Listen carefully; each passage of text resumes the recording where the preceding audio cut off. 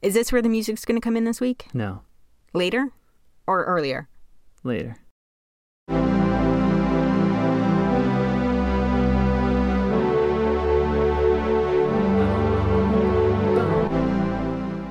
Hey, and welcome to Meet Your Heroes. I'm Elliot. And I'm Audrey. And this is the podcast where we ignore the very good conventional wisdom to never meet your heroes, and instead get to know the people they really were. It is indeed.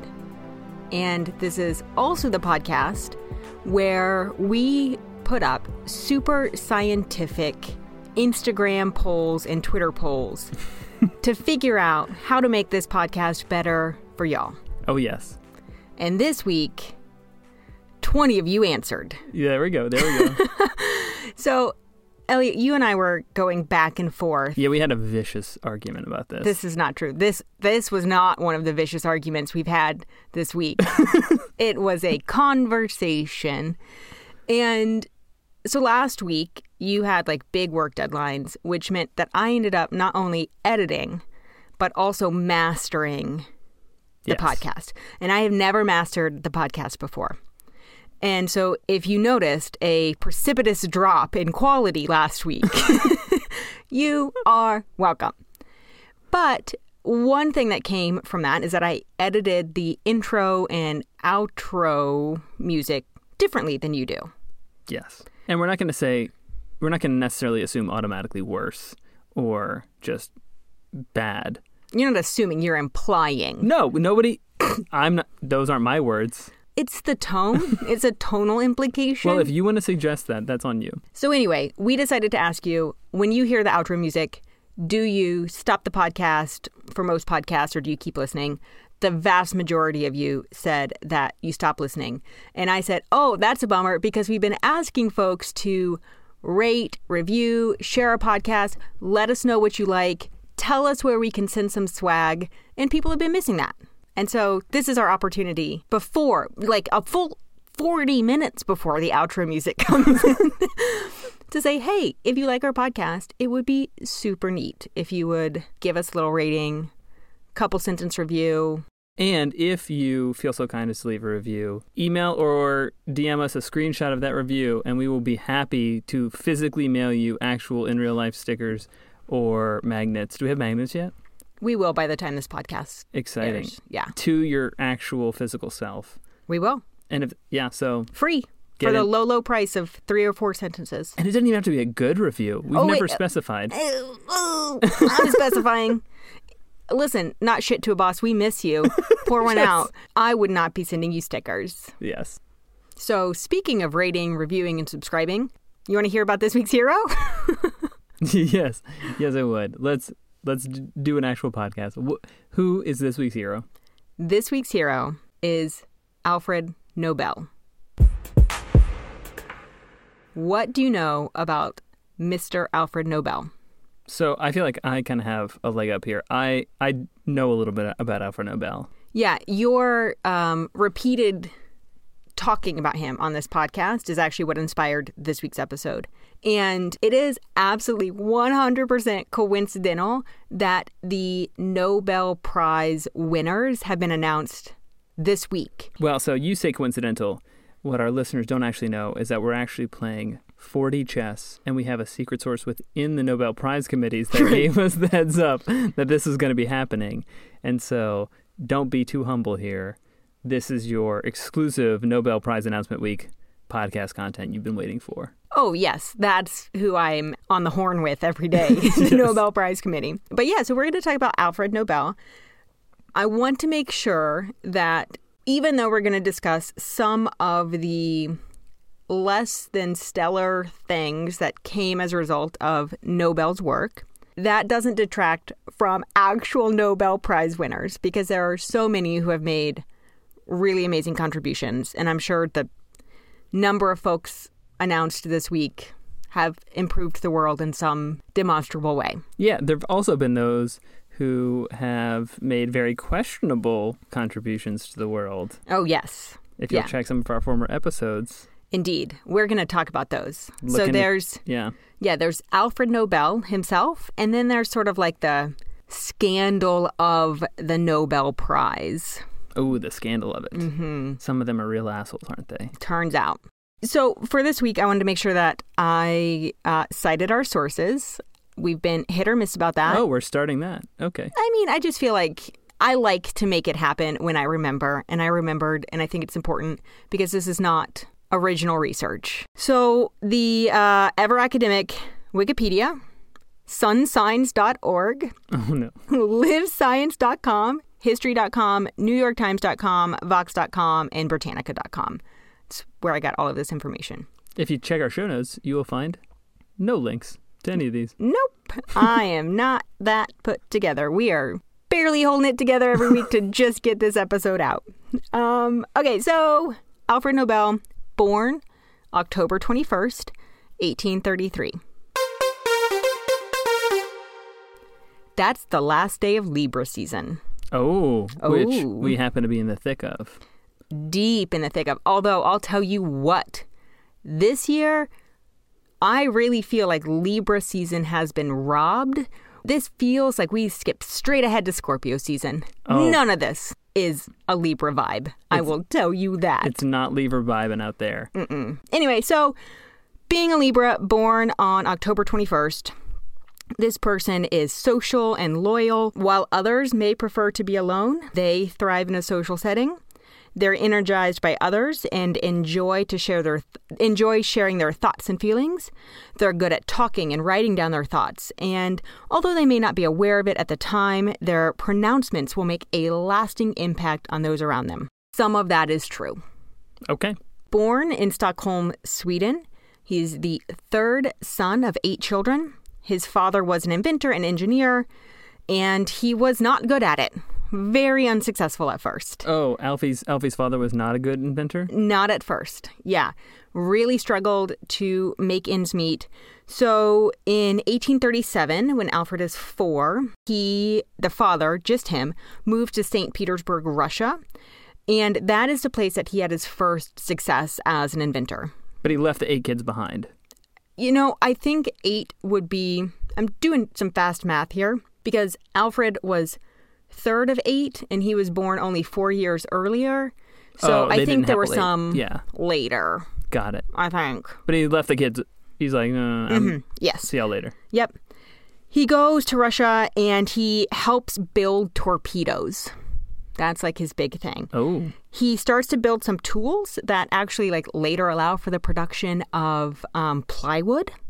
So interesting. His father has some lasting impacts on the world. Tree shaving, I'm assuming. I think it's like the compressor bit. Oh, okay. But okay. Listen, I was researching Alfred, not Alfred's father, whose name I didn't even write down. Well, let's talk about plywood for a minute. Yes, Meet Your Plywood, the new podcast series from the host of Meet Your Heroes. His father spends 5 years in Russia alone, but by 1842, he has made enough money to bring his whole family to Russia. So all the kids and his wife, and he's actually like very successful, has a substantial amount of money. Before then, the kids had attended like 1 year of school. And when they moved to Russia, suddenly they had private tutors. And Alfred and his brothers, they take off. They're super smart, really committed. One person noted that they thrived under the, quote, strict tutelage of the Russian academic model. Oh, okay. What? Mm-hmm. I feel like that gives you a glimpse into who they were as children. And wait, meaning that they thrived like when there was someone there to like physically impose order on them if they weren't studying? Yeah, but I think they actually really liked it. So like by the time Alfred is 18, he speaks 5 different languages. He is writing poetry. He enjoys science and engineering. In fact, he was actually such a good writer that his father sent him away to go study with scientists because he did not want a poet in the family. Oh, he was scared he would become a poet. Mm-hmm. Like many of the fathers we have found on Meet Your Heroes. This is a no poet zone for the fathers of our heroes. Mm-hmm. Throughout his young adulthood, Alfred's father is building up this business. It's focused a lot around explosives and gunpowder and like torpedoes. Wait, say that again? at the time, it's the Crimean War, so they're helping build up armaments. Okay, so they're building military stuff. The plywood contribution was like a side effect of this, but he's mostly focused on weapons. Yeah. I Got mean, they are a polyglot's not the right word. Polyglot means you speak a lot of languages, I think. Ooh, I thought it meant you cared about a lot of different subjects. Oh, Renaissance people? Sure. They had a lot of interest in terms of inventing and engineering. Okay, they were promiscuous thinkers. Yes, that's exactly how I would say it. Yeah, I thought so. I'm going to put that on some swag. They're promiscuous thinkers. I like this. That would be a pretty good sticker, a little die-cut sticker. I like it. Anyway, so the father, inventing a whole bunch of stuff, not going to have no poet son, sends him to Paris. There he meets Ascanio Sobrero, and this is a person who had invented nitroglycerin just 3 years prior. So at this point, it's the 1850s. Sobrero himself strongly opposed the use of nitroglycerin because it was unpredictable. It exploded all the time. Yeah, this is like the thing in cartoons, like Tom and Jerry cartoons, where like they drop it on the floor and it just explodes everywhere. Is that a thing in Tom and Jerry cartoons? Did you not watch Tom and Jerry cartoons? Maybe, well, no, maybe I'm thinking of like Roadrunner cartoons. But like the thing in like old cartoons where like you drop nitroglycerin on the floor and it explodes. Wow, that is a new image in my mind. Really? Yeah. Had never. Some of us grew up watching cartoons in the 1940s, and thank you very much. You're right. It's a thing. It has a reputation as being comically explosive. Nobel, on the other hand, was like, I am going to figure out how to harness the power of nitroglycerin because it's way stronger than gunpowder. My dad likes explosives. I need something to do. And I ain't no poet. So by this point, it's the 1850s. Nobel has his grubby little mitts on some nitroglycerin. The Crimean War ends. The family goes bankrupt. Wait, bankrupt after all that? They had transformed all of their factories and their work into making stuff for the war. And when it ended, they just didn't have a business anymore. Man, if only they had just been able to spend some of their money on lobbying politicians to ensure that they stayed in a perpetual state of war. By the way, we are still in a war that was started over, almost 20 years ago? 15, 17? What was it, 2003? We are 17 years at war? Perpetually? Yes. Take a lesson from us, Nobel. If you just spend your money on politicians instead, you don't have to end the wars and they keep going. So the war ends and Alfred and his family return to Sweden from Russia. This is where Alfred took up figuring out how to work with nitroglycerin in earnest. 1863, picture it. He has invented this special detonator. And then, as is wont to happen... Wait. He's invented this special detonator? For this nitroglycerin. Is this, by any chance, the box with a big metal stick that's shaped like a T that comes out of it? If I have to talk about cartoons for one more fucking second on this podcast, it's over. Okay. I am going to go find a new co-host, and I will be starting Meet Your Plywood, and you can't stop me. I don't know what this detonator looks like. He made a detonator. Got it. Made a detonator. Unfortunately, when you keep a shed full of explosives, things go wrong. And on September 3rd, 1864, a shed that they used for the preparation of nitroglycerin exploded. Yikes. It killed 5 people, including his brother. His brother? Mm-hmm. Oh, shit. And this really fucked up Alfred for a while. Well, things did not go well for a bit. Yeah, I mean, because it's kind of your fault. It doesn't stop him, though. He decides that instead of keeping the shed close to the factory, what he's going to do is he's going to spread it out. He's going to move the factory and the explosives way out into the country. This also did not work. So he's toiling away, trying to find a way to make nitroglycerin safe. And one of the experiments in these factories that he made ended up with this product that he called, quote, blasting oil. Blasting oil? Picture this. He thinks this is less explosive. He mixes nitroglycerin, and gunpowder. Fun. This then blows up another 15 people. Oh, shit. Body counts up to 20. But finally, in 1867, he figures out that if you mix nitroglycerin with diatomaceous earth, it is both stable enough chemically, and it's physically very easy to manipulate. Wait, you just said diatomaceous earth? Yeah, it's like mud. It's like mud. Mud? Ish. Diatomaceous mud. Okay. It is. Come here for the real insights into history. That's right. It's like a waxy substance that he mixes with nitroglycerin, and he is then able to shape it. It is much more stable. It doesn't explode unless it is lit with a wick. Mm. And so what he does is he takes this little mixture, shapes it in tiny little sticks, lights it with a wick, calls this motherfucker dynamite. You don't say. He names it after the Greek word dunamis, which means power. There is some debate about Nobel's intention with making dynamite. Well, it seemed like his first intention was to stop blowing people up with nitroglycerin. That is a good short game. Yes. That is a very good short game. Ostensibly, the longer game is that then people could just blow up chunks of the earth with it. So miners... Like mining? People building railroads. Okay, so two things. One, that might be a more credible story if he hadn't come from a long family of weapons merchants. So there we go. Right? Where his whole family fortune had been made with selling weapons to kill people. Yes. And then he had lost that and was desperate to make money again to supplement. And then I just so happened to come up with this other thing that could explode. There we go. The second thing I have to say is, how could he not very clearly foresee the use case with Wile E. Coyote and Roadrunner? Because it's over. So, hey, friends listening to the podcast, this is the straw that broke my marriage's back. It's over. Goodbye. I'm just saying, it's right there. Mm-hmm. How could you not see it coming? How could you not see it? I don't know. So you are exactly right. He markets this at first for miners, people doing construction. It really does revolutionize those businesses. But 2 days later. Yeah. So just on mining, right? One note here. This is happening around the same time as the popularization of the steam engine. Mm-hmm.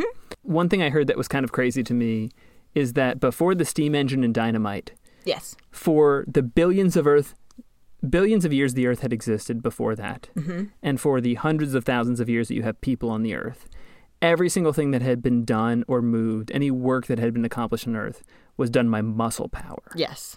And at this moment, you go from mining with muscle power to mining with explosions. And that sounds like a major improvement if your job was previously to shovel stuff out of the ground. Absolutely.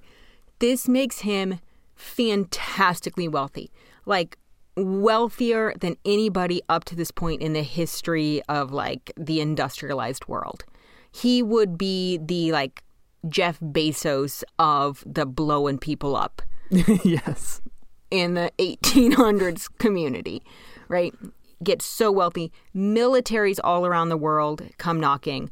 Obviously, a lot of his wealth comes from the fact that he has these patents, but he also sets up a network of factories all around Europe to create these products. So he's patented this. This is you can't make dynamite without him agreeing to it. Yes. By the end of his life, he has some 355 patents. Yikes. Okay. And a large chunk of those involve iterations of dynamite. Yeah. Different ways to explode stuff. Mm-hmm. And like you mentioned, he comes from a family that has been involved in weapons creation for many years. But a lot of these little write-ups about his life make it a point, and I don't know if this is accurate for the time or part of his cleanup crew, but they make it a point to say that, he was kind of a pacifist and he wasn't really into war. He thought the best use of dynamite in war would be to end wars, kind of Einstein-esque in his atomic bomb. Yeah, I mean, that seems super convenient. He never marries. there's no evidence he had any female relationships. He had like one female friendship with this woman who would later inspire the Peace Prize. We'll talk about that in a second. But they call him like Europe's richest vagabond. He's traveling around, setting up these factories, selling his shit. And he lives very simply. He's not, I'll tell you what, he is not Degas New Money cane collection. Oh, interesting. Not springing for the new ivory canes with the mahogany inlets, no? He's not. And then something sort of life-changing, on top of all the other life-changing things, happens to Alfred in 1888. His brother Ludwig dies. And through some journalistic error / who the fuck knows what happened. Sure. Instead of Ludwig's obituary being written, journalists write Alfred's. Interesting. Probably a more interesting obituary if he's the dynamite guy. Well, this is when Alfred learns that everybody fucking hates him. That will do it. One French newspaper's obituary branded him, quote, the merchant of death, who had grown rich by developing new ways to mutilate and kill, and finding ways to kill people faster than ever before. Harsh but fair. Harsh but fair. There is some debate to the validity of whether or not this obituary existed, but it isn't enough of the documentation that at some point something like this happened. Something like this had happened, yeah. Alfred is surprised that this is how people are thinking of him. Well, so it sounds like for as much insight into inventions as he might have had, didn't necessarily have a lot of self-awareness. He did not. And he decides, like, okay, so I have all this money. I'm responsible for helping people blow up a lot of folks. I want to do something so that this is not my legacy. My legacy will be something other than this. Wait, so interesting. So Mr. Nobel is going to try to come up with something else to be his legacy besides inventing this new way to kill people? He is. He establishes a trust that would later become the money for the Nobel Prize. He writes a series of wills that are deposited at different, like, safe deposit boxes all around Europe. Can't be too careful.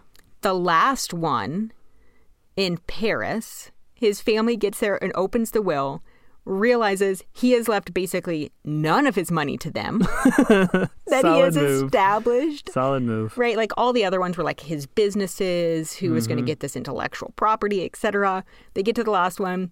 He's got just obscene amounts of money, and he's like, you know what I'm going to do? Give this to scientists in perpetuity. Fun. Family can't do anything about it. No, yeah. Right? Later in his sort of like these biographies about him, his personality is described as complex. They said that he had enormous energy and like almost obsessive behavior when it came to inventing. But he was also a recluse who experienced bouts of depression.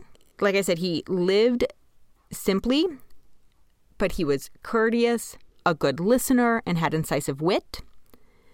For what it's worth, he was also vehemently opposed to women's suffrage. Oh, fun. And I mention all this to say that basically no one knew him. They didn't know him in life, and they didn't know him in death. And so this entire ability to sort of like fabricate your legacy, apart from the technical bits of like, invented dynamite, was something he was able to do. Right? Like when we do this research, you would say what, like Wikipedia pages for folks, if you printed them off, would be what, 6-7 pages? Yeah, generally. This was like a page and a half. It was like born, studied, dynamite, dead. Well, yeah. And so, there's a little bit of speculation about why the Nobel Prize actually exists. The logical conclusion is he didn't want to be associated with being the merchant of death. And instead, because he had all this money, he could buy this Nobel legacy. Interesting, yeah. Do you know the categories for the Nobel Prize? I know some of them. There's only 5, surprisingly. Okay, so wait, can I try this? Hit me with it. I like quizzes. Okay. I like trivia, actually. Sure. Okay, so there's literature. Yes. Math. Nope. Chemistry. Literature, chemistry. I'm thinking of the Fields Medal for math. Physics. Yes. Peace. Yes. Not economics for number 5, because economics is a trick one. Thank you is a very trick much for one. my economics degree. I don't know what the 5th one actually is, though. It's physiology at the time, but now it's medicine. Okay, that makes sense. That makes sense. Yes.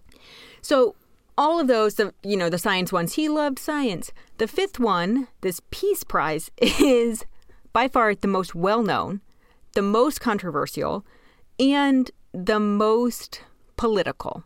Yes. It yeah, was I do know this. political in its creation, and it remains the most political. This woman I mentioned, like singular female friendship, was with this Austrian pacifist named Bertha von Suttner, who at one point was a short-term secretary for him. Okay. And she helped sort of solidify in his mind through correspondence years later that his legacy could be about peace if he allocated his resources properly. Interesting. And As so in direct contradiction to a legacy of war. it is a direct it's like a carbon tax. Yeah, it's so funny, right? Like if you say Nobel, people think like Nobel Peace Prize immediately. It's been so effective. It turns out if you just have whatever the equivalent of is like $50 billion, you too can rewrite your history. You can. Yes. You too can offset your body count with enough money. Yeah, fun. So he dies uncontroversially. He's not well for a while. He has heart problems. Family's pissed at the will. But that's the end of his life. So let's talk a little bit about just some of the sort of criticism of the Nobel Prizes and why they're controversial. Okay. The first reason is that the nomination and selection process, as we have talked about on multiple podcasts at this point, are both secretive and, secretive and opaque. Yes. People don't know who is nominated.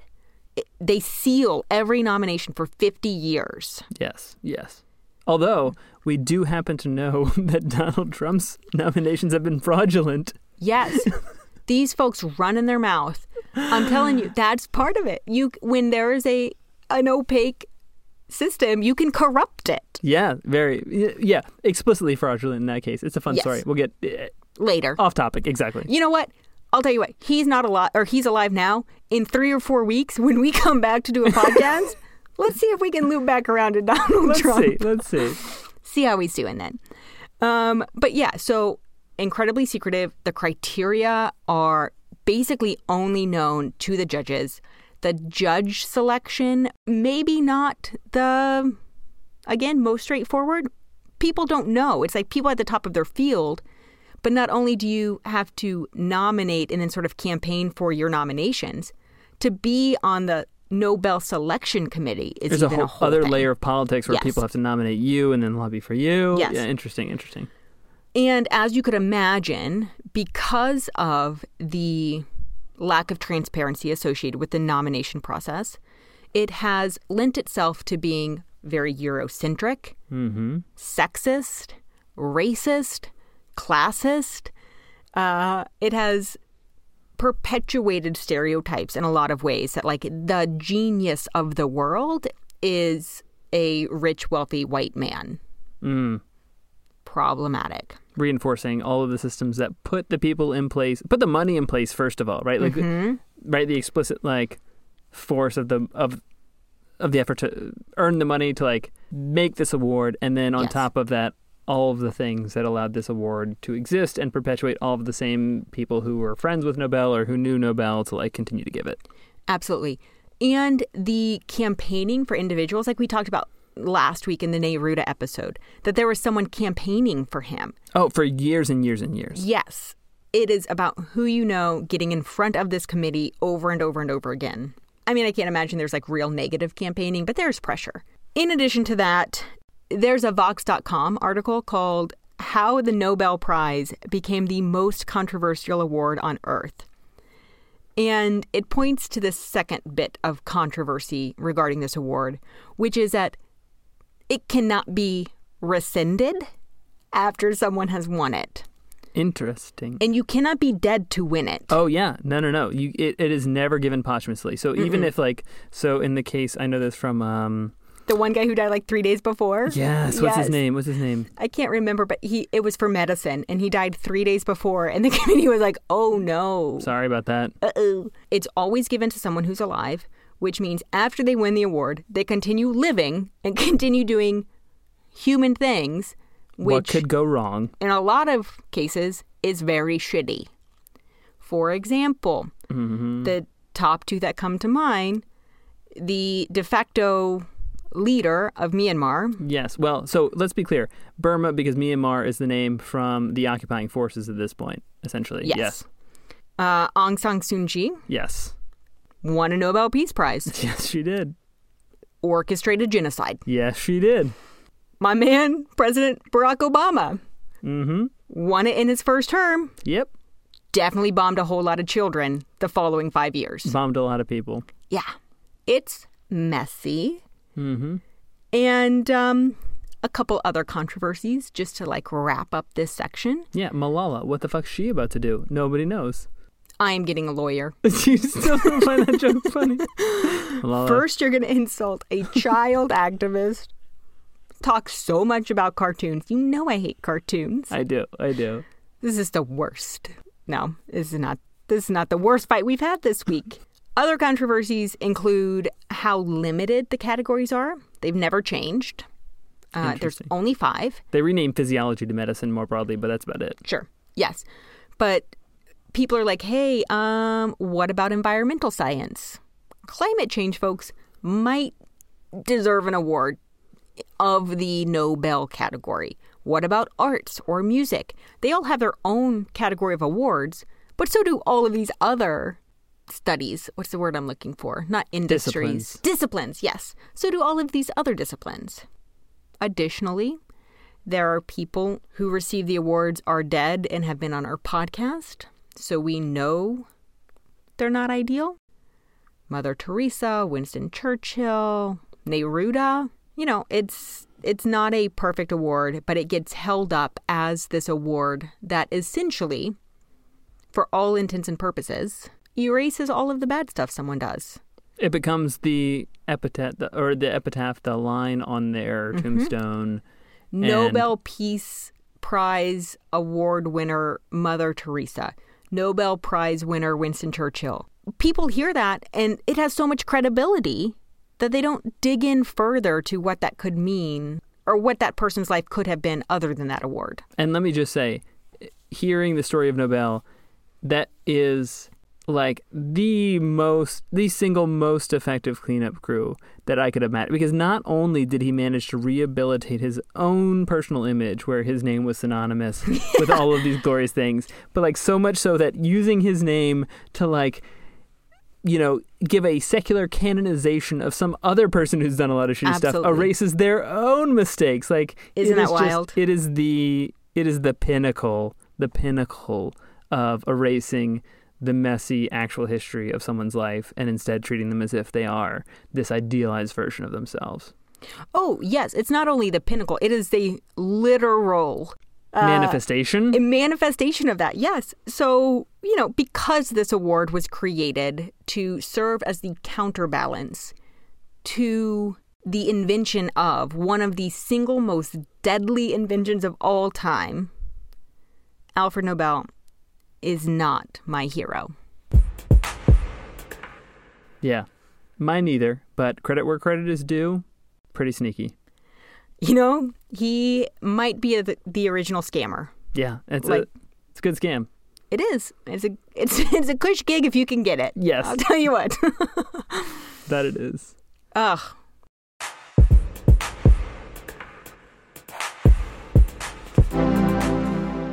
If anybody else is interested in our Kush gig, where can they find us? They're listening now. Please share with your friends. Is this where the music's going to come in this week? No. Later? Or earlier? Later. Oh, we're still talking no music? No music. Wow, what a treat. Okay, so folks are still listening. Don't turn off yet. You have found the podcast. Share it with a friend. Rate, review if you feel so inclined. or find us on social media at Your Heroes Pod on Instagram and Twitter. Until next week. Don't be a hero. Don't be a hero. Bye.